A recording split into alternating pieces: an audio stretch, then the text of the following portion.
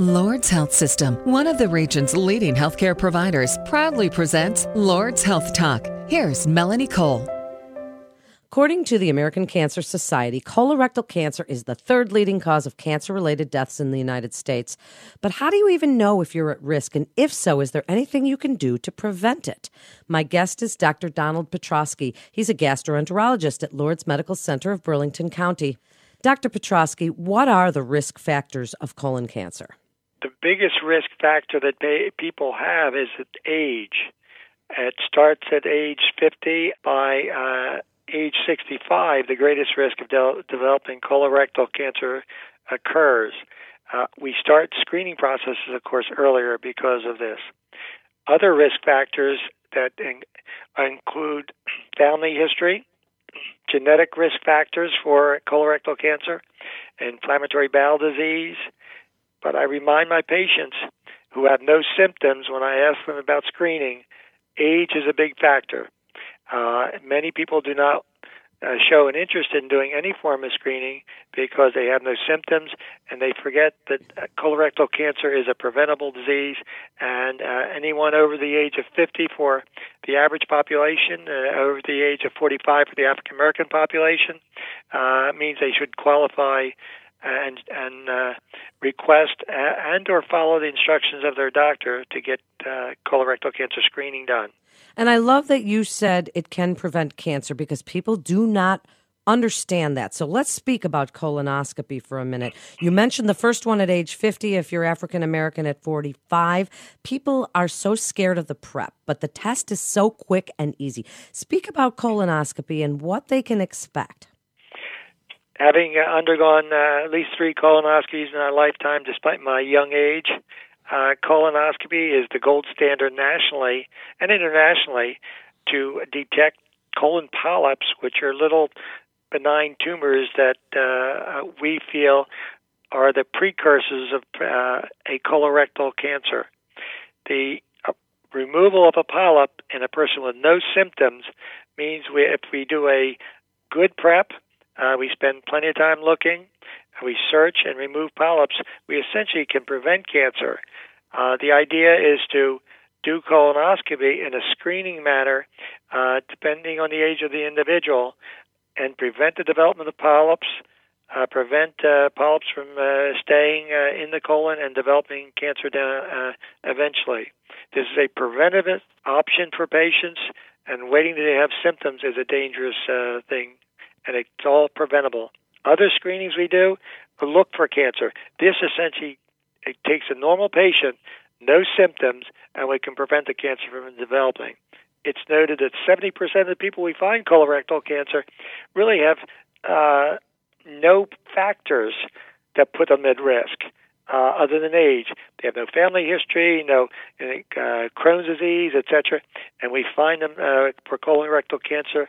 We feel that the 60% that we've been finding that qualify for screening must be pushed to 80% nationally to save more lives. And over the years, since 1975 till the past couple of years, we've dropped the rate of colorectal cancer at least 33% by the screening process, and colonoscopy is that major form of protection.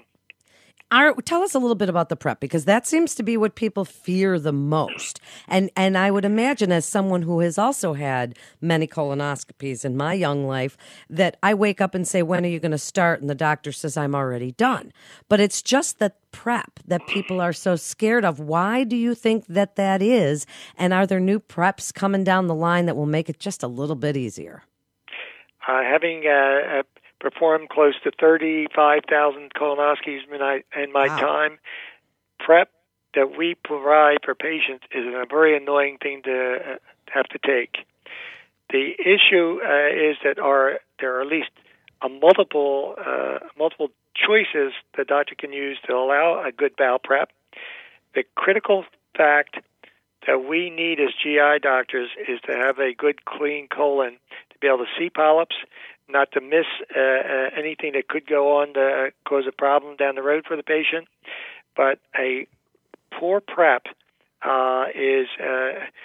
prevents us from doing a good job and saving this patient from developing colorectal cancer. It's difficult to take. I ask them to take a liquid diet, breakfast, lunch, and dinner. There are various volumes of PrEPs that can be used by the doctor. One complaint I more commonly hear is I get nauseated when I take this. So I give them a medicine for nausea before they start. They're able to get down the PrEP effectively. I ask them not to take it all at once, like the package insert says. I spread it out over a number of hours. We have several options in this country. I use the afternoon for half the PrEP, the early evening for the second half. Some doctors will have them take half the night before, half the morning of the procedure. There's ways the doctor can get around that annoyance of having to take the PrEP. But I've had no difficulty personally taking it without any need, but I'm not sure if PrEP is the whole issue. I think that people that are reluctant to have it done are concerned about finding something. They really don't want to know that there may be something that could cause trouble. They wait, and I've seen my fair share of people who get into trouble and could have easily been prevented from getting colon cancer by being aggressive and following the recommendations down nationally, which is screening. Screening is best done by a colonoscopy, but there are other alternatives, a stool check for blood, which is not as accurate a test we can do, but there's also Cologuard, which is a blood DNA testing you can do to screen a patient. Now, neither one of these tests meet the accuracy of the colonoscopy, but there are people who fear to get studied. They really don't want to know. But there's options other than colonoscopy that can be done. And if you want to save a life, please follow some of the recommendations offered by the family doctor when they decide to either order a test on their own or refer the patient to a GI doctor for a colonoscopy. There's options other than the colonoscopy. I don't recommend them because I know it's the best way to save a life. But if we start and find something in the lesser testing, we may be able to convince patients to go do a more thorough study, which would be a colonoscopy. Dr. Petrosky, if someone does plan on having that, or if they haven't had one yet, what are some of the signs and symptoms that would send them to see GI?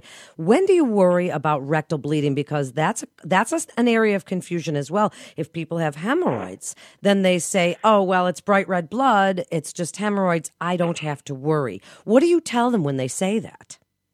I think that any symptom, rectal bleeding included, change of bowel habits, weight loss, anemia, those people have symptoms that concern a primary doctor and or even a GYN doctor, and they refer the patient to the GI doctor for assessment. My feeling is that if a patient has some bleeding, and I suspect it's hemorrhoids, and even during the examination of the visit, when I'm seeing the patient consultation, I recommend colonoscopy because I feel this is a golden opportunity to make sure that patient is free and clear of any risk. And I can cite two patients I did one time, a 40-year-old woman and a 42-year-old woman, did not know each other, showed up the same day at the office. I set them up for colonoscopy, and they agreed to it because I said, if I find nothing, I'll get you to a surgeon who'll take out those hemorrhoids. They said, great. When I did the procedure on both, one had 8 polyps the size of golf balls in the colon that removed. Took me quite a while to get them out. 2 of those polyps, big polyps, had cancer on it. The other patient had a stage 1 colorectal cancer, and that was 10 to 15 years ago. Both women are alive, and they came in at 40 and 42 because they said, my bleeding's persisting. Maybe I should get it checked out. And those 2 people are alive to this day because they were proactive in responding to rectal bleeding. Again, the screening process is get a patient before they ever have symptoms. But if they have some symptoms, please do not delay because it can make a difference in survival.